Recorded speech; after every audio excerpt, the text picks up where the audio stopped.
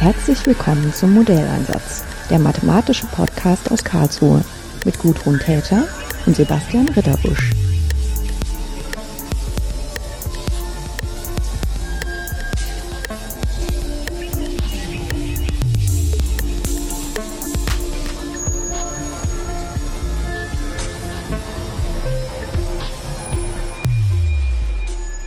Hello. In my office today I have Anne-Sophie Bonnet-Bendia. She is a participant of the conference Mathematics of Wave Phenomena, which takes place in our faculty building this week. I had the pleasure to see her lecture on transmission properties of perturbed waveguides yesterday. It was really an impressive lecture, very lively and with a lot of interesting tools presented. And so I asked her if she would find the time to talk to me about her research. And so I'm looking forward to a conversation about spectral theory and waveguides and how they can be used in order to understand waveguides better. So, what about spectral theory and waveguides? Yes, as I said in the introduction of my talk, I realized very recently, in fact, that really this part of mathematics, spectral theory, is an essential tool to study wave phenomena. Maybe we can just give an example that everybody knows, which is, for example, if you have some water in your bathroom, you can, not in your bathroom, but in your bath tube. Yes, bath tube. You can excite some resonances at some particular frequencies. So these are what are called the eigenfrequencies of this system, and these particular frequencies, in fact, correspond to what are called in mathematics the eigenvalues of some operators. So I don't know, but maybe some of the people who will listen to this podcast knows the eigenvalues of a matrix. But now we are concerned with the same objects, mathematical objects, but in infinite dimension, and it is much more rich. And so these are some intrinsic quantities which can be studied, and in fact, waves are always related to this point of view. And for instance, during my PhD, I was studying optical fibers. An optical fiber is a specific waveguide because it can guide optical waves. And to study the form of the waves which can be guided by an optical fiber, we have to solve an eigenvalue problem. And it was my first incursion in this topic. I learned at this time a lot about spectral theory. And in general, there are a lot of other applications of waveguides. For example, in music instruments, all wind instruments. Mm-hmm. For example, a flute is a pipe. It is a waveguide for acoustic waves. There are also electromagnetic waveguides, which are also pipes for electromagnetic waves. There are these optical waveguides, which are supposed to guide optical waves. Waveguides are very important in many domains of engineering sciences. And when you want to understand how the waves are propagating in the waveguide, you have to do some spectral theory. In fact, there is some quantization. Mm-hmm. You have only specific waves that can propagate inside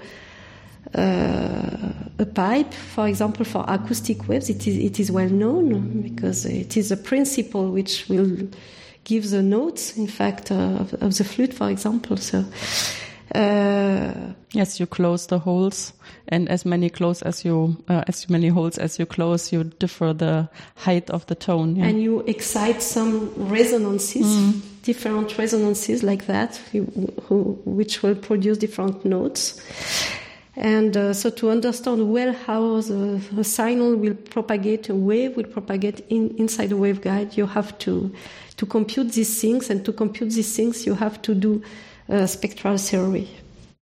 So this is a first general introduction.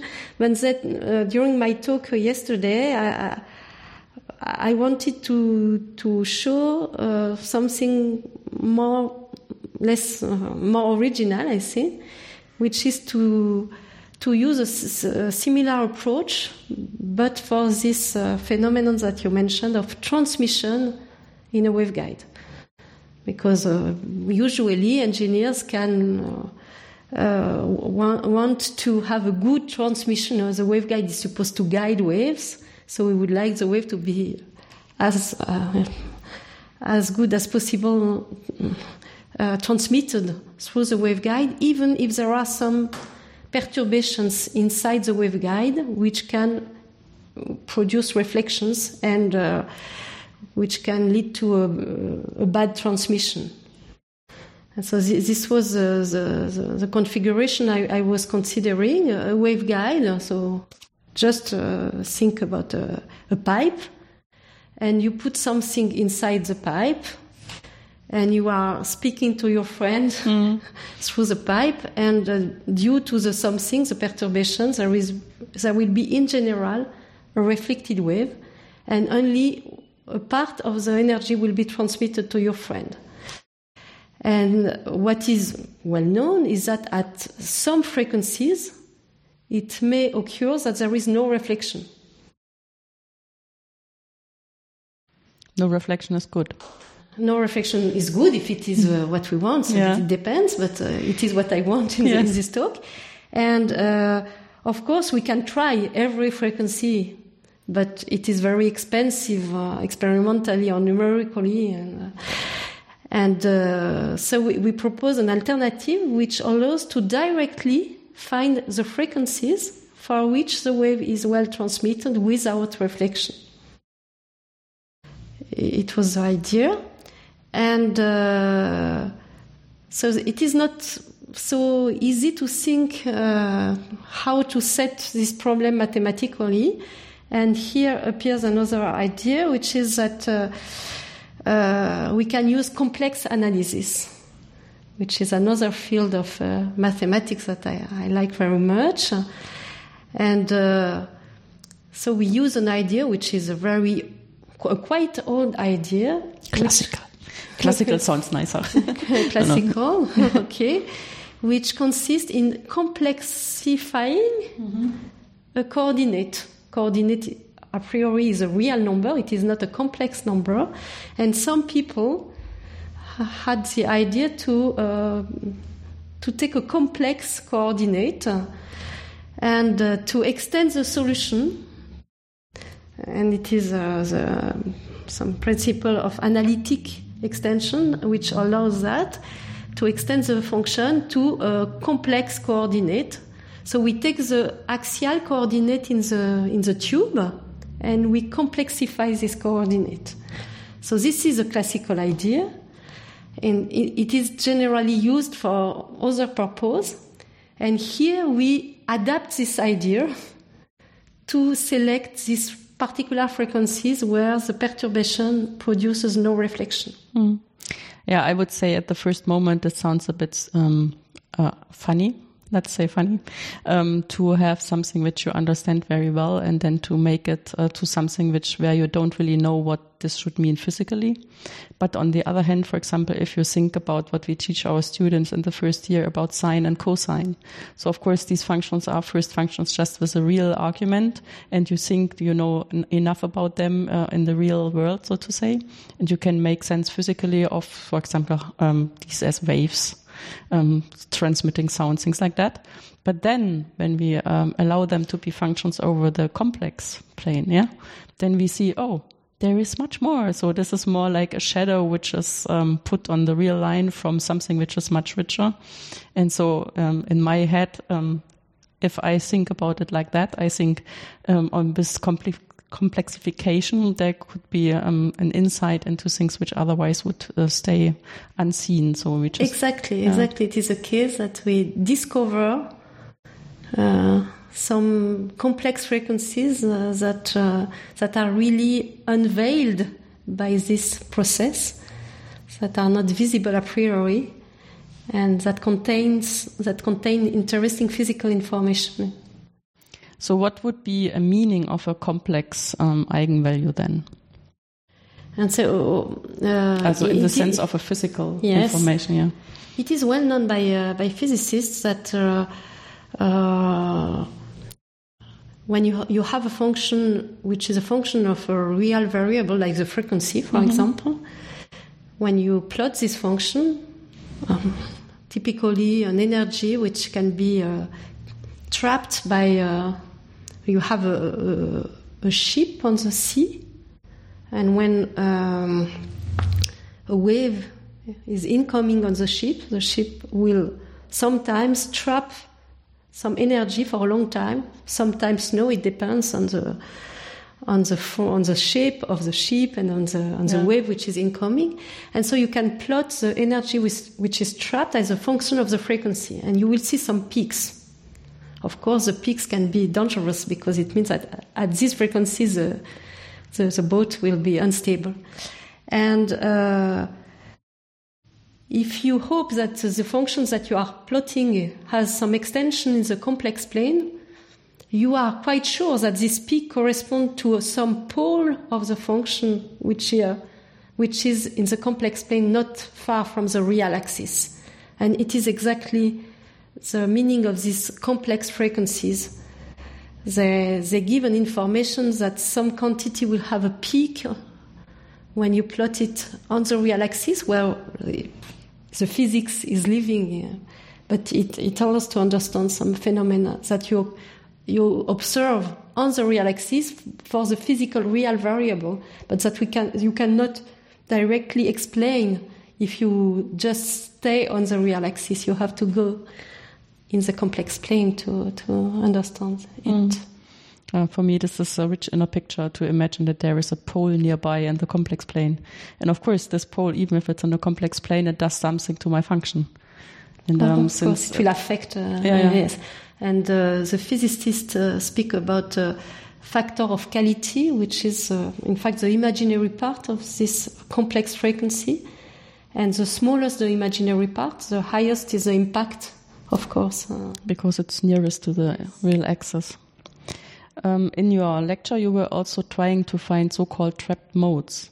So what are these, and what is their meaning? In fact, a trap mode is really an eigenfrequency which is on the real axis this time. So you have an infinite peak in your curve, the curve that I mentioned just before. And it is a strange phenomenon because in general we have the idea that to have resonance effect at a real frequency, we need to have a closed system where the energy is completely trapped, and at some frequencies there are like a string of a guitar. So there is the notes of the guitar correspond to the eigenfrequency of the string, which is a finite string. And we have the idea that now if we allow to the energy to escape, we cannot have such resonant effects, just we can have some peaks, but not infinite peaks. But in waveguides, because of the quantization that I mentioned before, we can you imagine a waveguide with some part which is bigger, with some, I don't know how to say that, like a muffler in a car. You have the the tube, small and then it pipe, gets wider, and you have the expansion chamber in the middle. Then, because all the wave cannot propagate in a pipe, sometimes the chamber, even if it is open, in principle it is open, it can trap really a wave which cannot escape at all. This is a very specific phenomenon in waveguide that you cannot have if you just put some objects in the free space. The object cannot trap a wave. It can trap for some times, but not definitely. And in a waveguide, you can have this phenomenon of trapped modes. And how can you find about trapped modes? So at the end, it is exactly the same idea. So this complexification, which allows to have access to these trapped modes, like all the complex resonances that I mentioned before. There is no difference, and in fact, the method was precisely developed to compute trapped modes. And we have found a new version of the method to compute other objects. You talked also about perfectly matched layers. So what is this, and how does it help? The perfectly matched layers are just... in fact, it is just the denomination that is used by numericians for the same complex scaling method. And it has been discovered, the idea of perfectly matched layers, we say PML in our community, has been discovered by a French guy. But he did, for time domain simulation of electromagnetic waves, and at this, when he discovered this idea, he did not realize at all that it was related to this complex scaling method. But after him, people tried to understand what he did. And in simpler situation, finally, they realized that it was related to some other method developed by a pure mathematician in spectral theory. So perfectly matched layers, it is a way to bound a computational domain which is infinite. You want to solve some wave problem in an unbounded domain with finite elements, with a discretization method, and you cannot use a mesh on an infinite domain. You have first to truncate the domain, and you want that numerically everything happens as if the domain would be infinite. And there are a lot of methods which are used to do that. And one of the simplest and more efficient method is the method of perfectly matched layers, which consists in putting on the boundaries of the domain a layer where the waves are absorbed. So this is not in the denomination. In the denomination, there is perfectly matched. And so the idea is that in general, if you put a layer with an absorbing medium on the boundary of your physical domain, you will obtain reflections because the wave will see that there is a difference. Yeah. And the magic of PMLs is that because they are perfectly matched, the wave goes inside the layer without any reflection, and then it is absorbed in the layer, and so you can truncate the domain. This is how we explain, with physical explanation, the PMLs, but the underlying idea is a complexification of the coordinate, which allows to avoid any reflection. That's kind of a thing which I know also from fluid dynamics from me. So, for example, if you imagine that you have a well drilling to some reservoir below, then in order to calculate anything or predict anything, the only real measurement is the flow through your pipe. and you don't really have any information about boundary values or the size of the reservoir below. And then the clever, in parentheses, way out is to imagine this reservoir to be infinitely large. And of course, then you need boundary values at infinity, but this is kind of easier to set because you say since it's kind of bounded, all what you do in the middle should also stay bounded in what it's doing, and then you can prescribe what kind of decay you need in order to have that. But then you have an infinitely large domain, and you can't make numerical calculations for that. And then you are back to this problem that you have to fix something at the boundary wherever you put it. It is exactly the way we proceed also. Except maybe for your case, the solution is decaying at infinity, while for waves, it's not necessary. Yeah, that's the difference. Really, if you just stop the domain, you will produce reflections which will completely change the solution. So it's really a situation where it is very important to have a good treatment for the boundaries. Yeah, also because the boundaries are much more part of the problem than in my dissipative problem. Yeah, that's clear.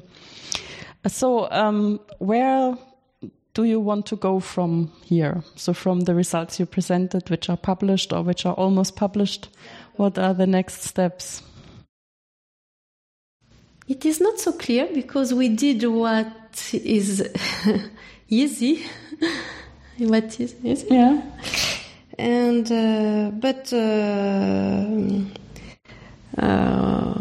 we have of course a lot of open questions that maybe we will be able to solve, and also we could try to find similar approaches for other phenomena.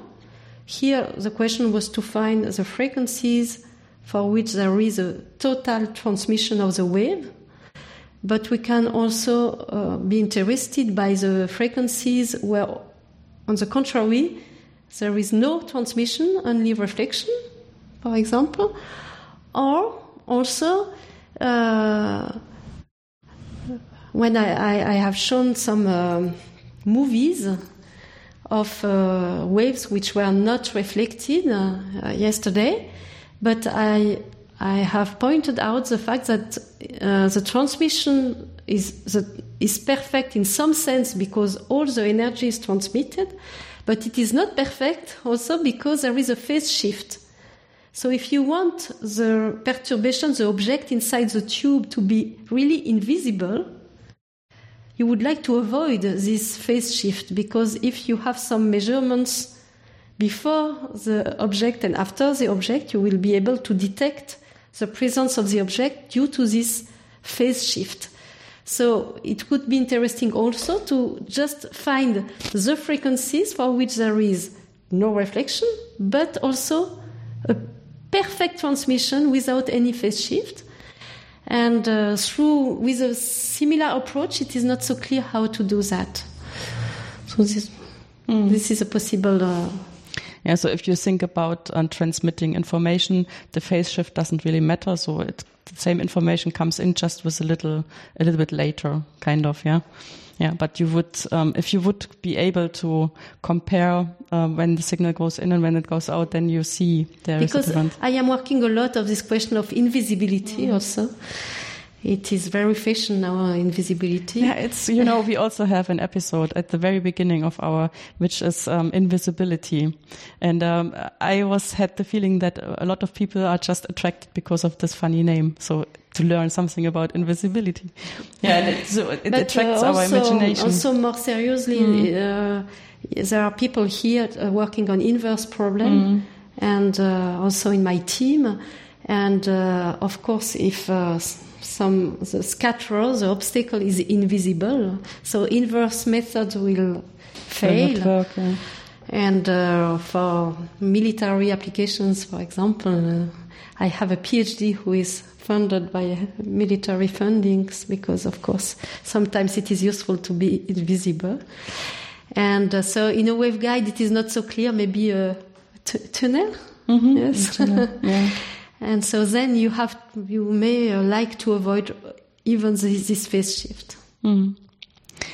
So from your lecture and also from our conversation, it's obvious that you like your topic very much and enthusiastic about mathematics in general. Why did you decide to become a mathematician? So when was this and why? In fact, it was absolutely not my plan at the beginning.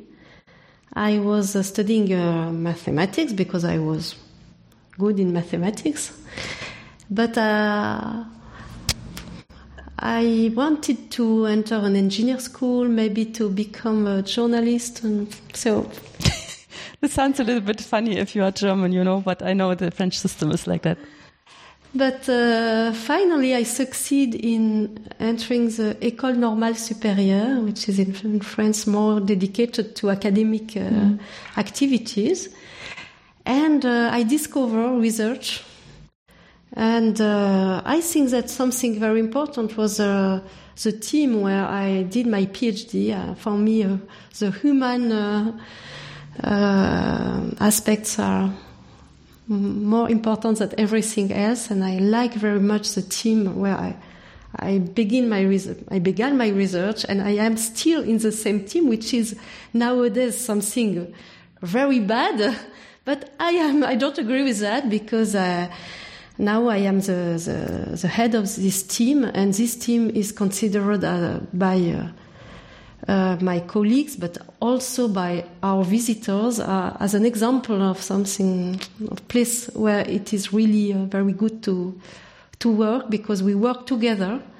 We have really interactions, and so little by little, I learned to be more confident also as a woman, as I have this problem. And now I like very much my job, but for both the scientific aspects and the human aspects. So I couldn't work alone. I like to work with other people, with my PhD students, with my colleagues. I am teaching, of course, and. As I hope you have seen yesterday, I like to spend time to see how to explain something. So the teaching is always a pleasurable part, especially, if you, of course, you have to teach also at an elementary level, but even then, at least in my experience, you get kind of people you can form very easily to the standards you think are the standards of your field. So you can, from the very beginning, show them that it's not just abstract tools, but they all have some meaning later on when they know everything of that. They can also apply it, things like that. Or if you are a different person who's not that applied, of course, you can also show them how fascinating certain combinations of things are, yeah? Because we are all different, and it's nice that we are different.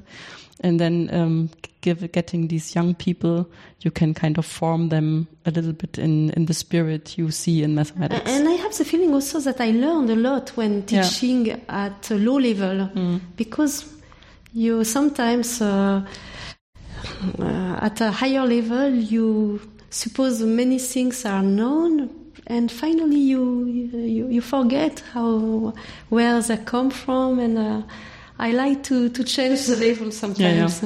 And then you see them grow through the system, and then you see them doing their masters, and if you see there's some potential, and you can keep them as PhD students, and you see them grow, getting kind of adult also in mathematics. That's really nice. So I hope that we still will attract PhD students. We like that, but it's not so easy because with new domains like big data and so on, which give a lot of opportunities of jobs and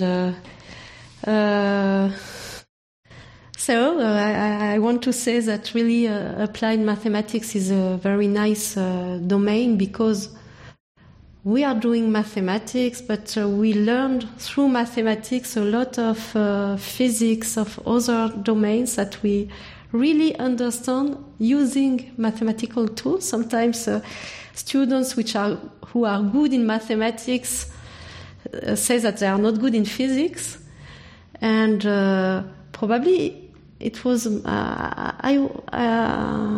when I was a student, I think that I didn't really understood physics, and now I understand physics thanks to my knowledge in mathematics. And I can, because it is mathematics and not experimental sciences, I can go from waves in the sea to optical waves to musical instruments.